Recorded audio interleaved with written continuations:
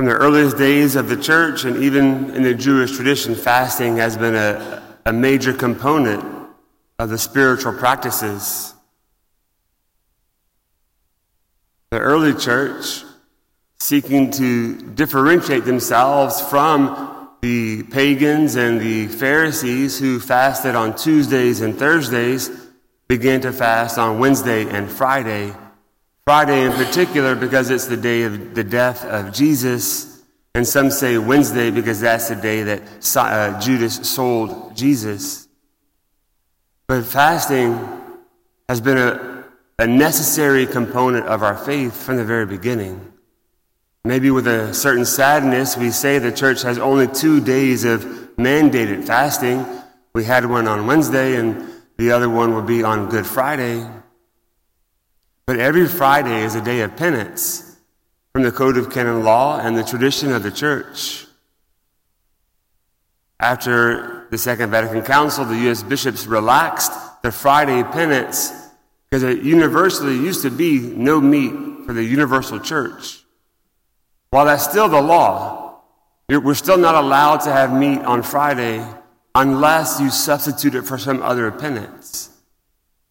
During Lent, there is no chance to substitute, but just connecting ourselves with the long-standing tradition. The universal church, the family of God, the body of believers came together and offered the same sacrifice of not eating fleshy meat.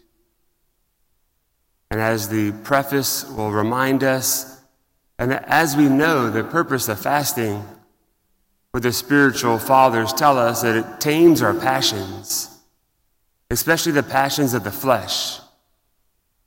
When we give ourselves over to those lustful temptations, those gluttonous temptations, fasting is a way to tame those passions. That we train ourselves to not be enslaved to our bodies. And then fasting helps us then to focus on God.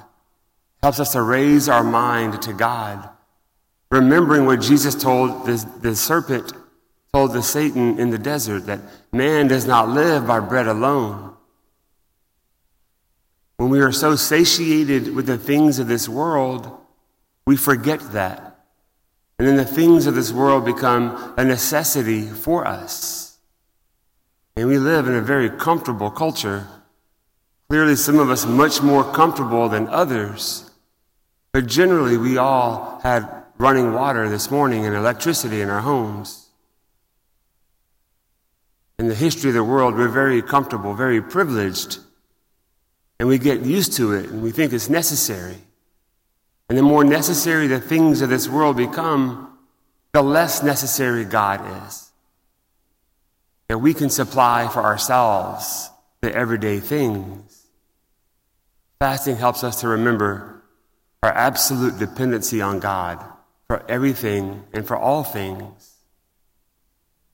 Jesus says that when the bridegroom is there, we don't fast.